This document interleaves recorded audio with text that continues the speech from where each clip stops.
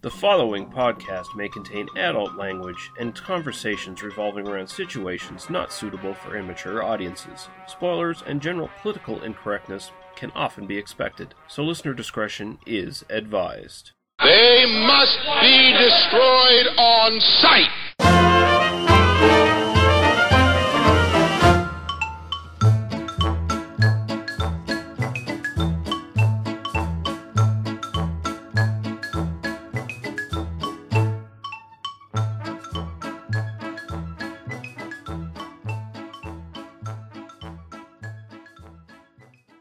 All right, we're back, and we're doing an intermission episode this time out. We're recording on the 27th of August, but you'll probably hear this sometime in October.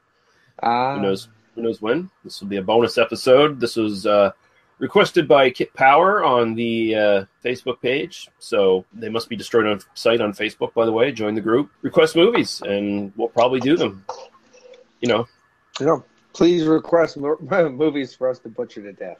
Yeah. There you go. And I'm joined by my co-host, Paul. How you doing, sir? Hi. I'm doing okay. Doing all right. Got a beer for once. Kick some ass and take some names. Nice. And I'm drinking some Knob Creek Single Barrel Reserve, 120 proof. So, yeah, Woo! It's going down pretty good. The first sip's hot, and then after that, it just settles down.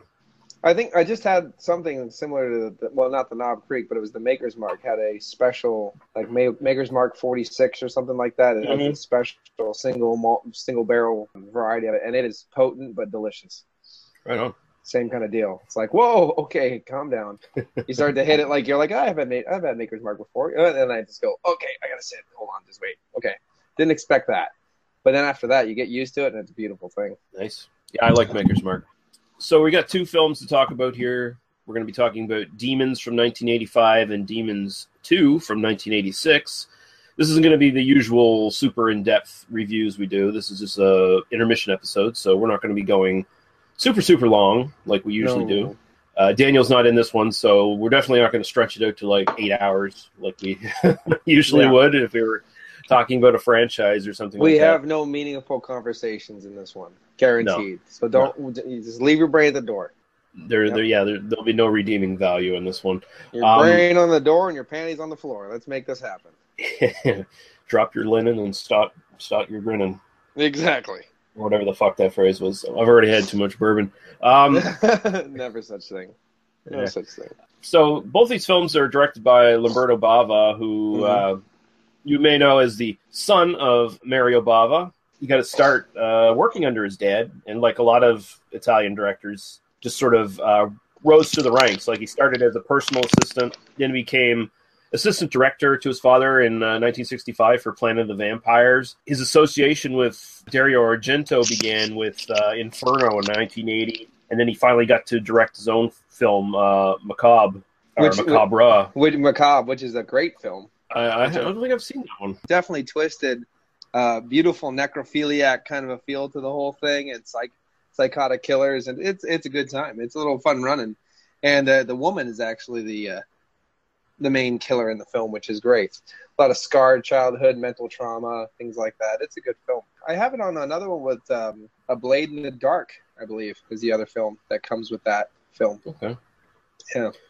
The first two Demons films, and we'll get into the sequels eventually here, but these were co-written with Dario Argento, Dardano Saccotti, and Franco Ferrini, who were all sort of collaborators with Argento at some point or another. So it was essentially Argento producing and writing this, and some people even hint that he kind of ghost-directed some of this, but I don't know if I necessarily buy that. But his influence is heavy on this one.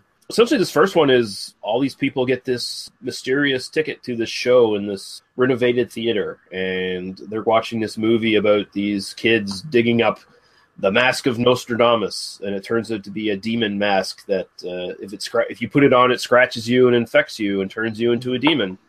And lo and behold, that same very mask is actually in the theater, and a hooker puts the mask on to play around and scratches herself, and before you know it, she's in the bathroom with a bad case of acne. Yeah. That was a geyser, I'll tell you. Yeah. It just harkened me back to my younger days. Did you ever see Slumber Party Massacre Part 1? I think it is. Where she popped she was popping the zits in the mirror. Yeah, it has a similar effect to that, right? Yeah. Or Animal House. What am I? A zit. Get it? Same thing. Get it?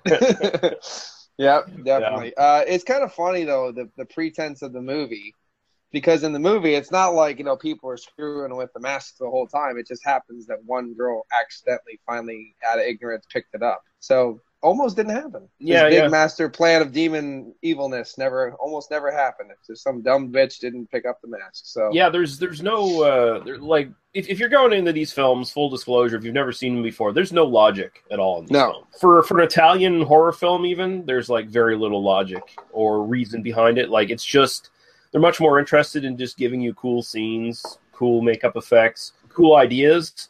I mean, the whole idea of like a film within a film, and then there's a connection between the mask in the film and the mask in the real world. I like that. And also, it's kind of cool that like one of the actors in a film plays the guy with the metal mask on his face, like half a mask on his face. So he's like the connection between that film and the real world, sort of. He's like the kind of in between kind of demon guy, and actually that's played by Michelle. Soavi, the guy who Cemetery Man, who did the Church and Cemetery Man. Yeah, and he also did The Devil's Daughter as well, which is also credited as a Demons sequel at some point, and Stage Fright. He did Stage Fright as well. Stage Fright, yeah. He's a great director. Yeah, absolutely. And it's like a culmination of all these great people with all these lineages of excellent horror films, and it's kind of interesting. It's like I don't know. Sometimes, if you ever seen like the music when these super bands happen, where the fastest players in the world get together and then they do this on a jazz rock fusion. I'm like, what the fuck, man? You could be doing something amazing, and you do this boring jazz rock fusion to show how artistic you are. I'm like, you could be doing 3,000 beats metal, really kicking ass. These guys get all together and they don't make an epic masterpiece. They make demons. Yeah, It's like, damn it, come on. Yeah, it's like the We Are the World of fucking. Of fucking horror movies in a certain way. Like just remember like all these like great pop acts and rock acts and stuff from the 80s got together for We Are the World, and what a fucking wet fart. We Are the Future, man. Yeah. What a wet fart that was. But this is slightly better. I mean, it's got some named people in it too. I mean, it's got Urbano Barbernini, I guess is how it's pronounced, and he's probably well known for Gore, if you ever seen Gore. Yeah. It's got Dario Argento's older daughter, Fiora Argento, who was in Phenomena as well. Also known as Creepers here in the Creepers, US. Yeah. All I know is Donald Pleasant kicking ass. Yeah. There you go. And I think the coolest one is Nicoletta Elmi, who is the redheaded usherette Ingrid. Well, that's the one that as soon as I kind of understood the film, I'm like, wait a second, there's a connection here. There's a Lee connection in this film. It's a hot redhead in this film. This will be a good time. Yeah, she plays the crazy little girl in Deep Red. And she also played one of the crazy kids in Bay of Blood at the end who killed her. Because hey, mommy, daddy. Yeah, that's right. And she was in a couple other things too. Like she was kind of like a big Italian horror child actress for a while. Jeez, yeah, she's Shirley Temple of the Italian horrors. There you go.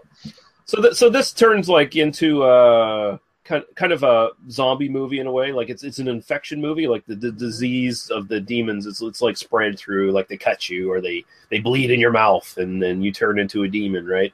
And then it becomes like a Night of the Living Dead kind of thing almost, where they're trapped in the theater and they've got to try to like blockade themselves away from the demons. Mostly this is all just setups for special effects. Like the special effects in this are top notch. Like they still look good today, right? Yeah, no, absolutely. There's a couple definitely scenes, even that transcend both films, that I always just appreciated about these films. I think the one social big thing that everyone, like Daniel would already have been there to kind of bring this out and talk about it. But the one thing I have to say about this film that nobody seems to ever want to say is, I'm Rick James, bitch. That's the one thing that now that I re-see the film, I'm like, why is Rick James killing people in the film the whole time? That's all. I just remember I could just picture Rick James coked the fuck out just doing this in a theater. If you Google up pictures of this, you'll probably instantly get like first off like the picture of the first demon in this that springs up, and of course it's the hooker, and she's got the braided hair or whatever with the beads and shit, and she looks just like Rick James except for with big fucking fangs, you know. Cocaine is a hell of a drug. Yeah, you know what I'm saying. But the one thing is that I completely agree with you. It was basically a setup for gore.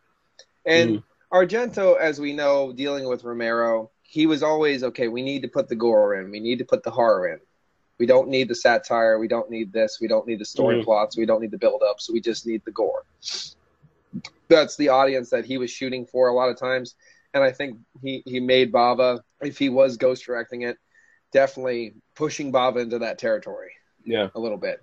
You know, which isn't a bad thing, because when they do it, to me, I think they always seem to do it correctly. Lighting was always an issue.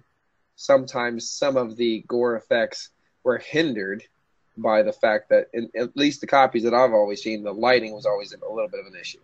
Yeah, it is dark. I've never seen any of the sort of DVD or Blu-ray releases, so I don't know if they corrected that or not. I imagine they have, but but if you're just looking at like rips on the internet and stuff, usually you're going to get like a old digital rip or an old VHS rip or something like that, and so it's going to look dark. And all this interior stuff is like done in like Italian studio interiors, and I think also in the interior of an actual theater at one point. The exterior stuff is this building in Germany, and the movie is actually set in Germany as well. Yeah, I mean, you know, like right the next studio over was Scat Porn Chaos. You just know. You know, Scheiße, you know. Yeah. It was actually surprising going back to this and realizing Argento had a hand in it, because I completely went Bava, and I never even kind of like, it never dawned on me that Argento has hand in this. But when I see it again, like for instance, when Rosemary's friend's running away from Rosemary for the first time, and then she starts going behind the curtains, and you start seeing all these crimson sheets of color, and just her just waving through this menagerie and maze of these red sheets and things like that. I'm like, okay, no, I get to see a little bit different angles, because it was even just in the beginning, the shots of her just walking through the subway. There's like 17 shots of her walking up one flight of stairs. Yeah. I mean, there's a lot of stuff going on in the beginning. A lot of it is only just to fake the audience out, I think. It's not even really to do too much. It just is kind of interesting way that I think a lot of people wouldn't shoot something.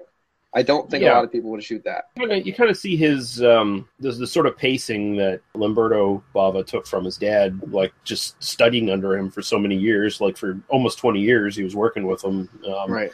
You definitely get like that big gore influence. Like any idea, like any semblance of story or narrative is pretty much chopped down to the bare minimum. The characters are barely recognizable. Hey, one's black. I can always pick him out. And the loud black one, got it. And he's the most dynamic character in the whole film anyway. Absolutely. I mean, absolutely. And the most unlucky, because apparently he has a twin that looks just like him that later has to do the same fucking thing. I mean, it's just a hell of a thing. I mean, that's why Black Lives do matter. Yeah. I'm telling you, because they helped kill demons. We got down to it. Yeah, and this is Bobby Rhodes we're talking about, who plays Tony the Pimp in this one, who I would probably nominate for one of the greatest characters in Italian At least horror. He's not a stereotyped part, so that's kind of cool. At least, you know what I mean? Well, yeah, he's a pimp with a heart of gold. Like he treats his bitches with some respect and takes them out to the theater every once in a while. Lets them go to the bathroom unattended. You know. That's it. Hey, it was the '80s.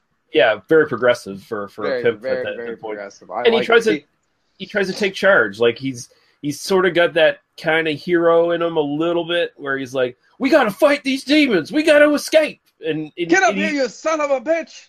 And you always know what he's thinking, because every time he thinks of a new plan, he yells at everybody, "We got to run for this door!" He wears his mouth on his sleeve. Yeah, pretty much. Absolutely, yeah. But he is the most fun and dynamic character of the bus, because as you just said, except for certain facial features, everybody else gets lost in the mix. Yep. this film is based, as we talked about a lot, more on the idea of let's make some crazy ass kills and let's see what we can do with some cheesy effects. Yeah. And what they did it great. Two of my favorites overall have to be the scalping. Mm-hmm. I thought that was done extremely well. Yeah. And then just the way they shot it when the Pimpy Wimpy went on the rope with the guy and they just all hung there and stuff as he was like kind of killing him and stuff. That was just great. And basically, it was really funny though, because right before that really interesting shot that I thought is great, and I was like, how did you guys do that? That was great. Tony the Pimp gets hurt, and the woman apparently bites something the size of basically the inside of a watermelon out of his thigh. Which I was like, there's not even that much meat there to begin with. That fucking shot was the cheesiest amount of meat getting taken out of somebody's leg I've ever seen. But I kind of let that go. But after that, like I said, that was, right after that, it was the hanging kind of killing scene that they were doing. And that was pretty great. The only one I could say before that happened, that scene, is when the kind of bitter, angry husband that told everybody to shut the fuck up in the movie theater, he got killed the second time and was just draining all of his bodily fluids all over that one young girl. Yeah. Oh, that was just awesome. I was like, they're just going to let the scene go for another 20 minutes because they can. I love that. And the best thing is when she escapes from that and gets back with her boyfriend to try to escape. She doesn't really got all that much spilled on her. Like, she got soaked with blood. No, she was absolutely drenched with everything that came out of that guy. It was hilarious. And then he's like, "Oh, are you bleeding?" No, she has no blood on her whatsoever. Yeah. Continuity. Don't we love it, people? Yeah. I think my favorite kill actually is still the just because it's kind of novel. Like, I've never quite seen something like that before. But where the daughter of the blind guy runs off and makes out with that dude behind the curtain. And the demon comes down with a rope and basically strangles them both while they're kissing. Yeah, while they're kissing, At first, when I watched the film, I automatically assumed it was like blind dude's wife, and they were fucking around. And then it came out, it was like this daughter. I'm like, oh, okay. Well, I didn't expect that, but okay. And then you finally got you really didn't get it. You finally got some kind of half-ass explanation about what the fuck is going on and why. Yeah, it was the studio. It's cursed. I'm like, okay, why is it cursed? Who cursed? Like, I don't get it. Like, you still don't really get an explanation, so you still end up with that kind of Fulci film experience. Yeah, you go, what the fuck did I just watch, and why did I just watch it? I mean, it was pretty interesting. The only other kill that I could say was actually pretty interesting. They took the bar and rammed the final demon's face into the. He got it. Got the rebar. The rebar, into the brain, and I like that quite a bit. Yeah, you're kind of thinking like, okay, they're meeting him finally up on the roof there, and he's going to give the explanation of what the fuck's going on. Nope, he's just trying to kick that guy down to the floor, and he's just trying to kill some more people and grunt. I'm like, okay, well, there you go. That's basically all you get in a Schwarzenegger movie and stuff too. So you know what I mean, like, just trying to kill people and grunt. So we're good. So, I mean, I understand. But no, I mean, it's a fun film. It's definitely a film that you should watch. You're not going to get a lot out of it, though. Like, you have to. What it is exactly what it is. You're not going to get anything more. If you see the word Dario Argento, and Bava, you're not going to get just that caliber that you expect from these people. Yeah, it seems like they're capitalizing on like how horror was going at that point, where everything was just kind of becoming over the top gore and less story driven. The one thing that I can say, and I could be completely wrong, I think they kind of made a little money off the Evil Dead thing too. Mm-hmm. Because if you look at it, like by the end of it, the guy is like he's all ripped up and this and that. I'm like, I'm just waiting for him to like cut his fucking arm off and put a fucking chainsaw on it. I mean, of course, one memorable moment for me, and it already happened in Evil Dead, is when the demon comes out of the girl. Yeah, right. You know what I mean? But this is something that already happened in Evil Dead, so you kind of see where they got that from. Yeah. At least that's where I can kind of picture, because this is 4 years later. I think it probably is, because the demons do kind of look a lot like the Evil Dead demons. Mm-hmm. Yeah. I always appreciate, no matter how cheesy it looks, I love the shots where the teeth come out Oh, that looks great. I love that. I always love it. I've always appreciated those. That is something that I will always give those film credit for. I always like the demon change, but when you see the demon teeth protruding and pushing out the human teeth, I love that. Yeah. So what do you think of the soundtrack of this one? This one. Well, that's one thing I was going to mention. Yeah, this has a bunch of like '80s rock bands. Like it's got Rick Springfield, Motley Crue. You got Billy Idol. Billy Idol, but you have Claudio Simonetti. Yeah, from Goblin. At this point, Goblin was pretty much split up. So, but you didn't get the normal thing. Accept is in this too. You get Accept in this one. Saxon's in it too. Saxon's in this. And I had some Saxon stuff growing up. I know that. I like Saxon. But when you see the name Argento, people already have this like, okay, it's going to have this, it's going to have that, it's going to have this. Guess what? It doesn't have any of that. Yeah, because at this point, Claudio Simonetti was not even really doing his regular kind of Goblin stuff. Like he had moved on to like drum machines and stuff like that. Like he was, And the one thing that I can say that this film has that makes it worth watching, you get to watch someone do coke off some tits. Yeah. So that's good. And those punk rockers were like, they were just like there to fill time, basically. It's like, we don't have a full movie, guys. We got to write a new scene here. So you have this whole separate storyline of these punks all coked up in their car. I do like the fact that they were doing coke out of a Coke can.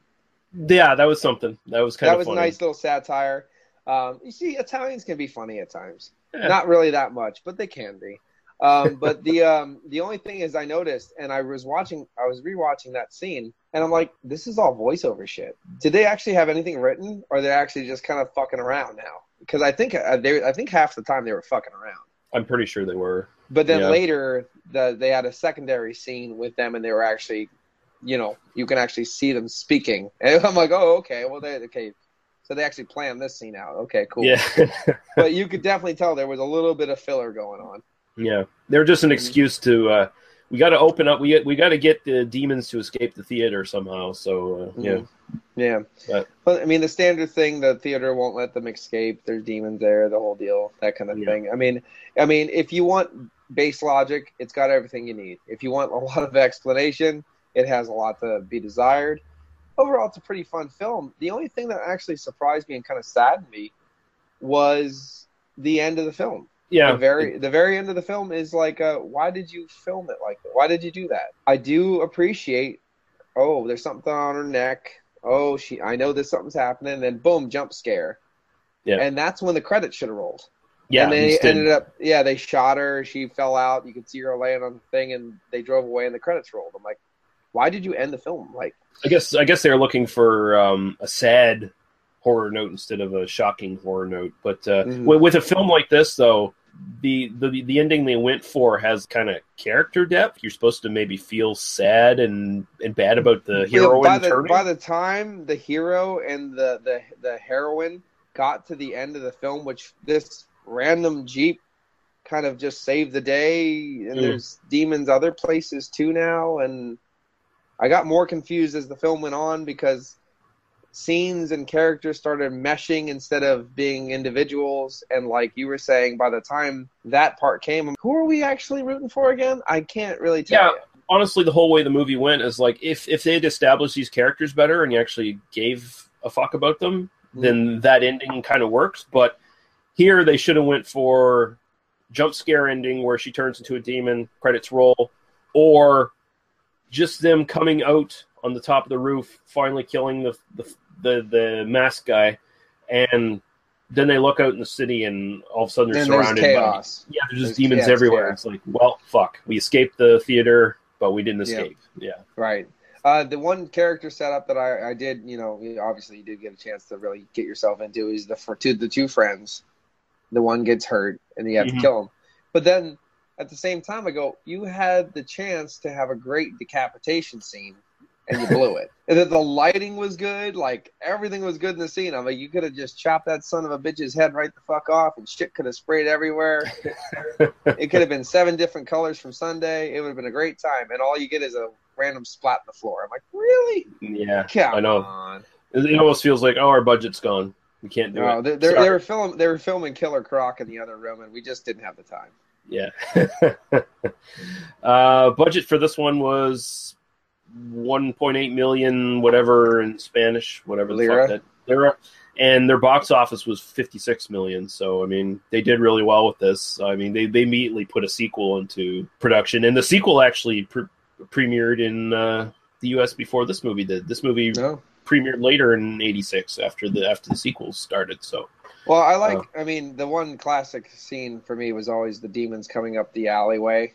And you could see their eyes glowing and stuff. I'm like, I always love that. It might be the cheesiest, corniest thing in the world for me, but I don't even know, like, in the 80s, like, how'd you guys make their eyes glow? I love that. Yeah, it looks good. Mm-hmm. Now they have all kinds of different shit that you can use to make your eyes glow and stuff like that anybody can get. But, like, back in the day, to me, that was a really cool effect. Yeah, I don't know what they did. They must have had just, like, maybe, because it was shot in the dark, so they must have had, like, maybe, like, just masks on with lights over the eyes or something like that. Masks with lights on, or they might have used the idea of black lights and put some kind of white, those white, like in Evil Dead, for another ripoff. Right. In the Evil Dead, they put those other different kind of contacts in. Yeah.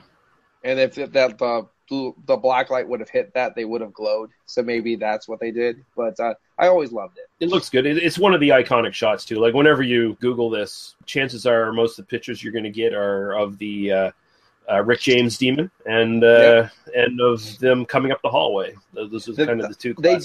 They did play for one little bit of this otherworldly physical means don't mean anything anymore with the Rosemary's Friend. I can't remember her name at the time, the second victim, where her tongue came out of her mouth and it was all crazy and stuff for a second. I'm like, I really wish they would have did a little bit more of that. Yeah. To show the contortions of the human form don't mean anything anymore. But it's definitely something that they were playing with. I mean, they were playing with some really great concepts and stuff in this film. I think it was just probably budget reasons. Like, we got all these great ideas. Okay, we can do like 3 of them.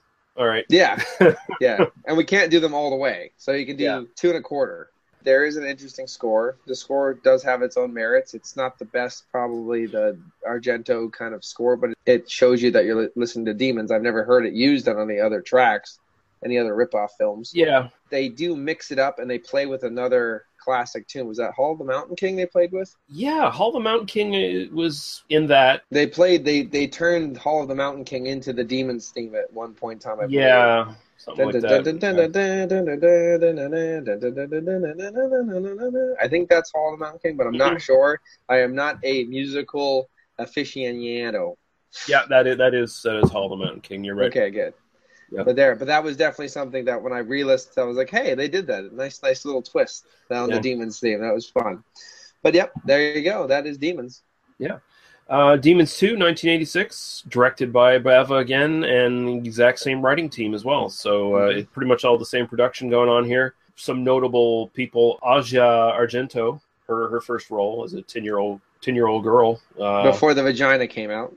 Yeah, before her dad started shoving his camera lens up her. Can I actually do a close-up just on your asshole this time? Thank you.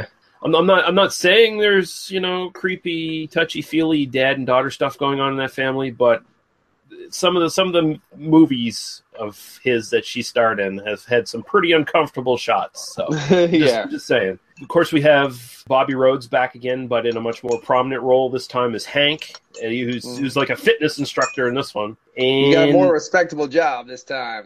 I went to college. One of the guys who played one of the punks in the first film comes back as a security guard. And this one's set in a big, like, 10-story apartment building, like this moderate apartment building. Yeah, it reminds me of, like, Death Spa, except with demons. Yeah, like a higher budget Death Spa kind of. Yeah, exactly. Yeah. But yeah, this one also has the film within a film thing. Now, they say the movie that everyone's watching, like, this sort of centers around the different people in the building. There's like a birthday party going on for this spoiled girl who, it's my party, I'll cry if I want to kind of bullshit. But they're all watching this, what's supposed to be a documentary.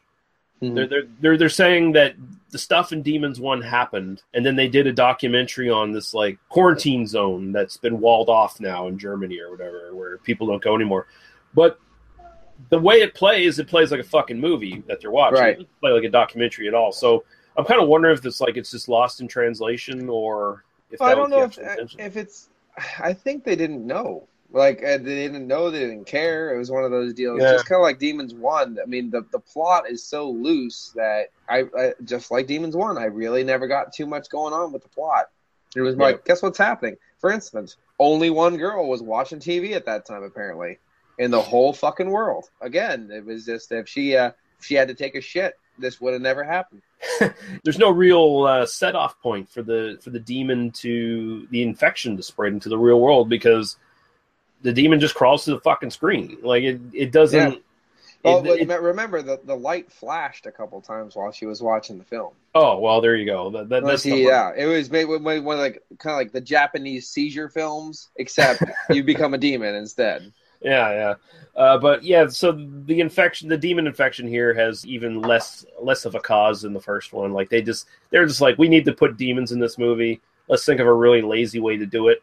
But at the same time, really great effect though. Like the effect for the demon coming out of the TV. Oh, with the push of and it reminds me of the Video Dead that happened later. Yes, Video Dead or Videodrome even. Videodrome, Long Live the New Flesh. Yeah, absolutely. If they would have shot her from the other side, we would have all realized that it was Toad on the screen, and that's what causes demons, and we would have known that. But unfortunately, hindsight's 20/20. Yeah, but that is like a great effect. Like if one thing, the effects are noticeably even a little bit better in this one, at least for the most part. And that first effect was done with guy wearing his demon mask through a clear latex screen.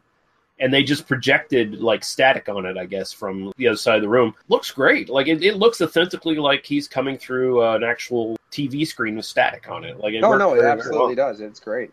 Yeah, this film is definitely something. It's the same premise. And they're locked in a building. They're fighting the demons. I mean, you can't get more bare bones than that. Yeah. I mean, and they did it twice. But at least this time you get some hot gym bodies running around. Yeah. Even the pregnant girl's pretty nice to look at. Oh yeah, absolutely. Yeah. I mean, who doesn't want to fuck a pregnant girl? Not this. I'm not saying anything. Whoa. I was just gonna say, I know there is a pregnant porn or whatever. Like pregnant chick porn or whatever. I'm not into that, but I was looking at her. I was like, she's looking pretty good. She's only got a bit of a belly. I'm pretty much. I realized I'm totally into everything. Pretty much. I don't think there's too much I'm not into. And even though it's, I don't know how you say, you're less understandable or less believable than Demons 1, it has something that Demons 1 doesn't. It has a little bit more breadth. It has a little bit more room to grow. There's more stairs. There's more floors. The parking garage seems awesome. Yeah. Where they all you have a little bit more to play with this film. Our sort of tragic hero again, Bobby Rhodes, is Hank this time. He's the gym instructor. And again, he takes charge. Everybody, let's get down to the basement. Everybody, pick up shit and start hitting these fucking demons. And we gotta block these doors, move these cars. He actually gets to kick a lot more ass in this one. Like he was the war-torn hero in this one again. It's very literally torn when he gets his junk ripped off. Yeah, well, he didn't need that anyway. Yeah, he gave up that life for the pimp. So, he's on to bigger and better things now. He can finally go back to school and get his master's now. So we're good. Yeah, it's a fun film.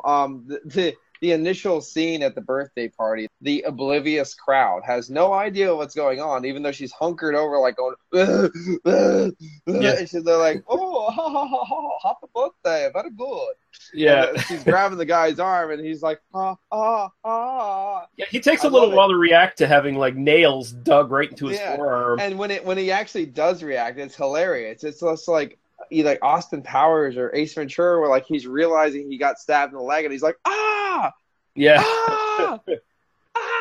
like it's the funniest, corniest thing because like he's like in her face going but with the weirdest, like non-believable like scream I've ever heard. It's hilarious. I mean, it's more funny than anything. They did try to play off Demons 1, of course, as much as they could possibly do. If a human-sized guy dies, a human-sized demon comes out of him. And if a child-sized guy comes out, one of the ghoulies comes out, apparently. Yeah, really. Oh, my God. When the ghoulie came out, I was like, is this happening right now? Is this happening? It is pretty insane. I actually like this one better than the first one. This one kind of moves a bit quicker. Like it does. It's wall to wall action. Like they don't even pretend that there's any characters in this one. Like they just kind of go right to it. They do give you like the little bit of dramatic thing where will the pregnant woman and her man make it through the night? Like that's basically it. But other than that, it's just like here's a ton of characters. Let's get them all demonized. Let's just murder the fuck out of every one of them. There's that elevator scene where the hooker and the guy get trapped in the elevator, and then she turns into a demon, and they're crawling up the elevator cables or whatever, which I don't think you can actually do in real life with your hands. I'm pretty sure you just chop your hands right to pieces. You probably, because it hurts is what it does. Yeah, exactly. That's why they didn't do it in Dawn of the Dead, because you can't. Yeah. Because he would have just climbed up the fucking cables. But no, you can't because it hurts. Yeah, that's basically it. But, I mean, Demons 2 is, I don't know. You just actually literally cut your head open and then take your brain out and then leave it at the door. Mm-hmm. But at the same time, you have much more fun doing it.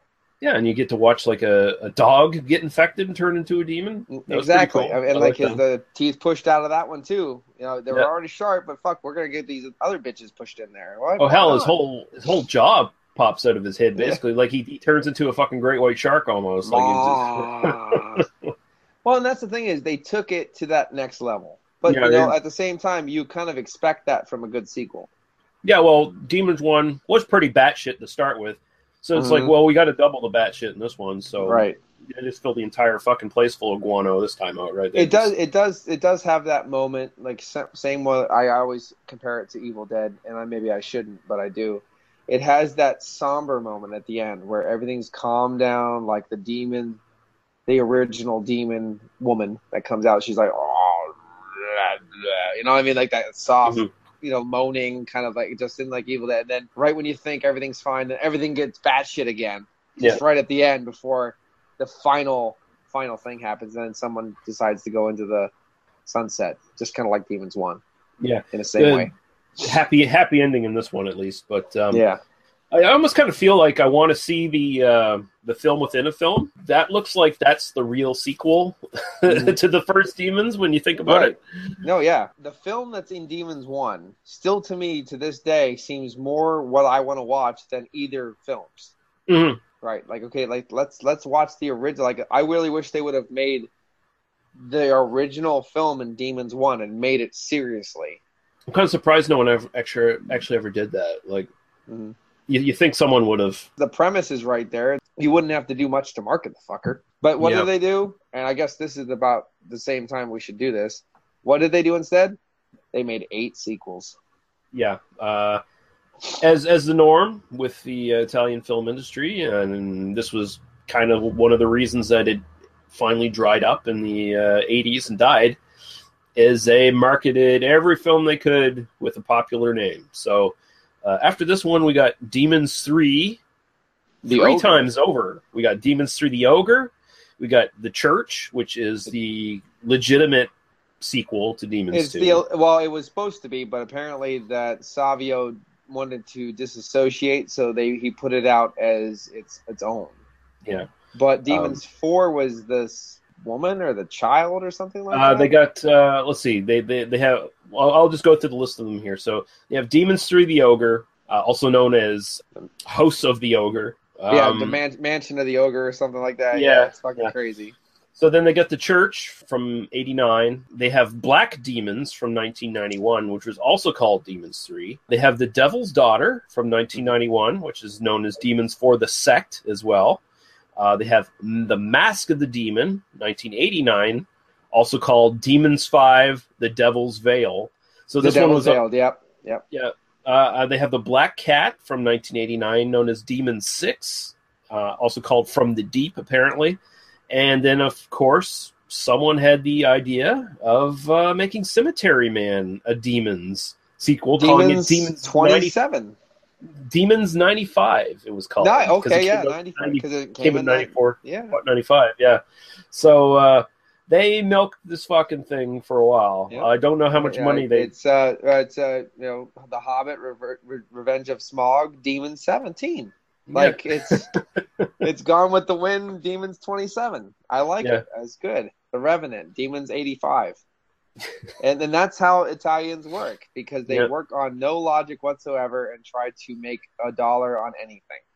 Yeah. But not in a bad way, just in a weird way. Yeah, it's just a weird marketing thing, but it worked in some cases. I mean, they did the same with the Django films. There's only two real legit Django films, Django and like Return of Django Strikes Back. Yeah, Strikes Back. And then there's like a million films that got retitled Django this, Django that. Even when they'll have it on the main title, but then you get into the film and the character's called like Bart or something like that. Right. Well, even Burial Ground was for like the Dawn of the Dead, the zombie trilogy. I believe Burial Ground was even labeled a zombie trilogy, and Burial Ground has nothing to do with that. Yeah, I'm pretty sure it was. Like, actually, that's a better comparison, really, when we're talking horror here, because that's true because it's more closely related. The zombie films, like one of them's like Zombie, was it 4 Dead Birds or something like that? Yep. The Ravening Birds, Birds of Prey, and stuff like that. It's and then fucking a Virgin Among the Living Dead. Yeah, a lot of them are fucking horrible. But and of course, Bava had something to do with a couple of these films as well. Like he came back for a couple of these films. But well, isn't Bava who did the Virgin Among the Living Dead? I thought that was a well-known person who actually did that one. I can't think of it. It's a horrid film, but that's it's one of the things. Like Burial Ground, at least, was something that was a good film. That if you put the zombie name on it, you'd be like, "Hey, this isn't actually bad." Yeah, and I think Burial Ground is something we're gonna cover here sometime soon. Who doesn't like a fucking 5 foot tall 28-year-old guy looking like a fucking 13-year-old but sounding like a 38-year-old biting tits? Yeah, I mean, like his mother's tit at that. Come here, give it to me, take it. I love you, mommy. I love you, mommy. And he's like, I want to fuck you, and she's like, no. And then he dies, and okay, now I'll fuck you. Yeah. Apparently, when he's a stiffy, he's got a stiffy, and when he's a stiff, and that's okay then. Well, you're dead, so it's no longer cheating. Yeah. Hey, if I had a nickel every time I told a girl that, when you're dead, it's no longer cheating. I mean, what the hell? Come on, crazy. But no, it's a fun film. I mean, both films are fun films. Both films are something you should watch. I've watched The Ogre. I've watched The Devil's Daughter.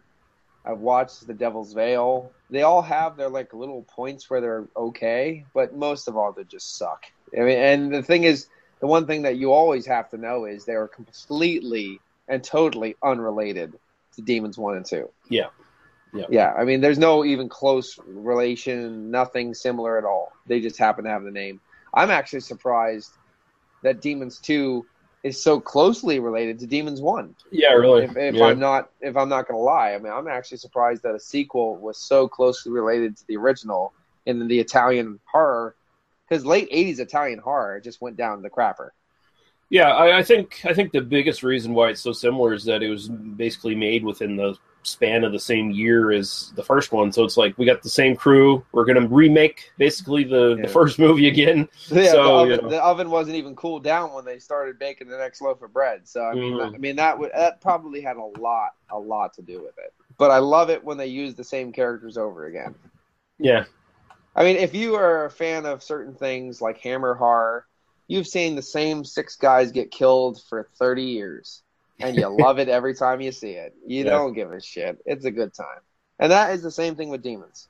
The soundtrack in this one's markedly different than the first film. This one, they use all kinds of sort of new wave, popish, goth kind of bands from the 80s. Like they got the Smiths, the Cult, the Dead Can Dance, and like Love and Rockets. So it's a bit different, although the punk rockers in this one are still listening to that shit, although they shouldn't be. Like in the first film where they're listening to fucking Billy Idol and like, no, you should be listening to like fucking X or something along those lines, or the Germs, or but who knows? Maybe punk rockers in Berlin were into different stuff. I don't know. No, I don't know. Yeah, I mean, what the hell was out then for punk that they could be like DRI or Discharge or something like that? Or you probably had I think Husker Du at that point, but you had like people were still listening to stuff like the Germs and the Stooges, X. But it was more that LA punk scene at that point, right? Okay. Circle Jerks, things like that.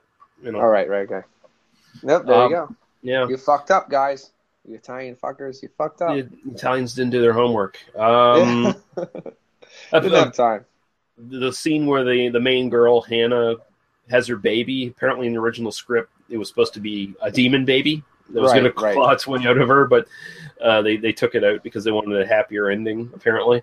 Another thing I'll mention, one cool kind of motif in this one is like the blood from the demon going down through the entire building, like seeping in through the pipes and through the floors and stuff like that, and basically infecting everything. And it kind of melts to the floors like the blood in the Aliens films. Aliens, yeah. Very, very cool. I like that. And there was more of an outbreak in this film. There was actually people like everywhere kind of getting there was more fun, more fun with demons. That's what we're having. We're having more fun with demons. That's it. Well, I like the guy that was stuck in that sauna box there when the blood just pours down on his face. Ah! And then he burns that girl to death in the tanning booth. I don't think it quite works that way. But we all wish it could. Yeah. We all wish it could. And I'll every time I hear of tanning booths and showers and stuff, I either think of Death Spa. Sometimes I think of Prom Night 2, Say Hello, Mary Lou. Or when the girl gets crushed in the locker. Right. Or I think of the movie Mirror, Mirror. I don't know if you've ever seen that one, where the girl in it basically looks like Winona Ryder from Beetlejuice. But the shower comes alive and basically boils her to death in the shower, and you get to see her naked, all with boils and stuff all over and stuff. Pretty hot. Yeah. I don't know. Yeah. It's a hot boiled ass. I'm telling you what. But I mean, I always think of certain films like that play off the idea of dying in a tanning salon or a spa or a fucking shower. It's always fun. Well, for those perverts out there, and we're both included in that group. So if you're looking for probably the best tanning booth deaths on film, I think it's Final Destination 3. I'm pretty sure it is. The two sort of valley chicks in the movie. They go to a tanning salon, and of course, those movies are about the basically the spirit of death, like trying to catch up with people who escaped it. So it goes through all these Rube Goldbergian kind of setups where it eventually leads to the person being killed. But they're both in tanning booths, and then of course they basically get fried in the tanning booths. Yep. That's why those films, I never really saw them. I saw one scene from them, and from this day on, every time I drive, I always go around a log truck. Yeah, no kidding. I never drive behind a log truck. I'm going to go around now, and that's my new rule. If I see a truck carrying random, like I was driving recently, I was driving in the Pacific Northwest, and I was driving behind a fucking truck, and it had nothing but rebar in the back, and it was like bouncy, and I'm like, I know exactly what's going to happen, and I can picture it now. I'm going around this son of a bitch. I don't care how fast I have to go. Yeah, there's definitely some fate conspiring against me here. I got these metal fucking plates on the side of my face. There's rebar right in front of me. Yeah, I don't know what's going to go on. Yeah, if anything, the Final Destination movies have taught us, stay away from trucks with lumber on them, stay away from roller coasters, stay away from airplanes, don't make a cheese sandwich, basically don't do anything. Don't do anything. Don't tell anyone to go fuck themselves and then walk into the road and get hit by a bus. I mean, look both ways before you cross the street. These are life lessons, people. Horror movies will save your life. Yep. Or give you massive boners if you're weird. Yeah. Both work well. Both work well. Oh, well, I'll mention the budget for this was actually a tad lower. It was 1.5 million lira instead, and it brought back 13 million. That was just in Spain, though. Who knows what the international fucking totals and shit were? Well, it's probably. I have to assume both of these films, had to be pretty much raging successes. Yeah, comparatively, they're definitely successes by anyone's standards, but. You can get both of these films on DVD and Blu-ray. There's a bunch of old Anchor Bay editions of this out there. You can get Blu-ray from Arrow Video in the UK. And you can also get a Blu-ray DVD combo for both of these from Synapse Films. So if you look around for them, you can find them. Or you can just steal them online, whatever you want to do. They are all on YouTube if you want to check them out. And every fake sequel is also titled as such in multiple languages, so enjoy, and by enjoy I mean drink through it because it sucks. Yeah, wouldn't it be funny though if some fucking asshole decided to make a box set with all the demon films? That would be an epic. 27 different discs with 3 different special ops and everything like that. Yeah, I could see like some direct fly-by-night fucking DVD companies that just takes old VHS rips and puts them on a 50-pack bundle for the first time ever. All of the exciting chapters of the Demons films. Are you trying to talk bad about Mill Creek? Because Mill Creek would totally do that. They would totally do that. They would totally do that. I just got the Ultimate Edition of Dawn of the Dead. Nice. And it has like 7 or 8 versions of Dawn of the Dead in it. And it's basically, that's all you're getting. You're getting, except for a couple interviews now and again, every fucking disc is a different cut of Dawn of the Dead. That's all you're getting. You're just getting the same film 27 times. I'm like, I'm buying it. I don't give a shit. I'm totally buying it. Yeah, I had that for I've had that for quite a while now. The Ultimate Edition. It's got because I'm going to Evans City this year to get it signed by whoever I can find. Nice. Is Romero going up to that or? Absolutely. Yeah. They're letting him back in the country now. He's a filthy Canadian. Exactly. They decided that these. Well, I should call him like, hey. There's a place called Bellwoods. You want to stop in there for me on the way down? You tall, gangly son of a bitch. Come on, George. Be my booze mule. Yeah. I got to have somebody to do it. Yeah. There you go. Yeah, because he's in Ontario. Or he's on Toronto. Yeah. No wonder his films suck now. Yeah, well, no, it's true. It's actually true. That's part of the reason why his films aren't as good anymore, because he's not filming in PA anymore. Yeah, well, I mean, I always appreciated it. Like, and I've heard him say it a few different times in his interviews. He goes, "Pittsburgh's a hell of a place to make a movie. It's just a hell of a place to make a movie, and the people around there are just so willing to jump in and have fun. They don't give a shit." And sadly enough, I mean, the films that they made back then, you can't really make today. The way they made them, you just can't do it. I mean, he lived in it was just a golden age, and he just took full advantage and made some masterpieces. And it was really interesting because we have a link now with the Demons trilogy or quadrilogy or whatever you want to call it with Argento. And Argento jumped on that train too and helped this Romero train just go worldwide. So it was very interesting.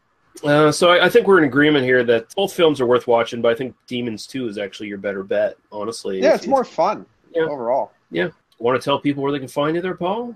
Yeah, you can get me on Facebook at Oil Paintings by P. Romali, paulromali.com for more oil painting goodness, PA Brew News on Facebook, Funeral Dust on Facebook, Permanent Midnight on Facebook.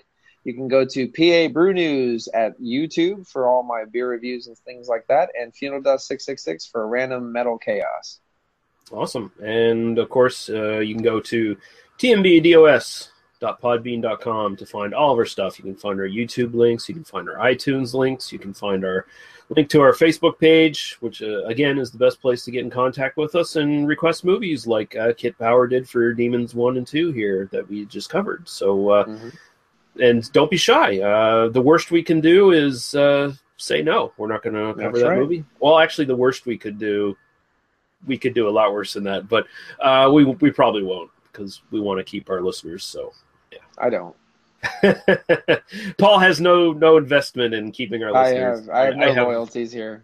I have slightly more, but there you go. But yeah, thanks guys for listening. Hope you enjoyed this, and hope you're enjoying all the bonus content that is popping up through this very month of October. Although we're recording some of this stuff early ahead of time, but we don't have. It's not pumpkin latte season, girls. Put your panties back on. Yeah. It's still fucking 90 degrees. Yeah, it fucking sucks. We're still in the fucking dog days of summer somehow. I don't know how that happened, but yeah. So guys, thanks very much for listening. Thank you for joining me, Paul. It's good to have you back. Yay. And we'll see you guys again when we see you. Goodbye. Goodbye.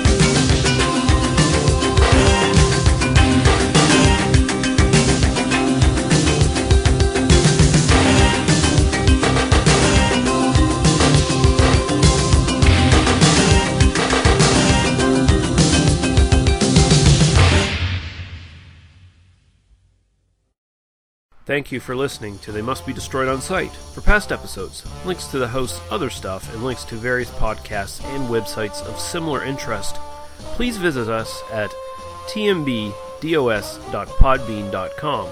There you can also find our iTunes, YouTube, and Facebook links. Please join our Facebook group, as this is the best way to get in contact with us and to keep up to date with what's coming up on the podcast. We also can be found as part of the Oi Spaceman family of podcasts at oispaceman.com, where you can find various sci-fi themed podcasts about Doctor Who, Red Dwarf, Firefly, and classic sci-fi novels. If you decide to subscribe to us through iTunes, please take a moment to leave us a star rating and a review. Thank you. Drive through.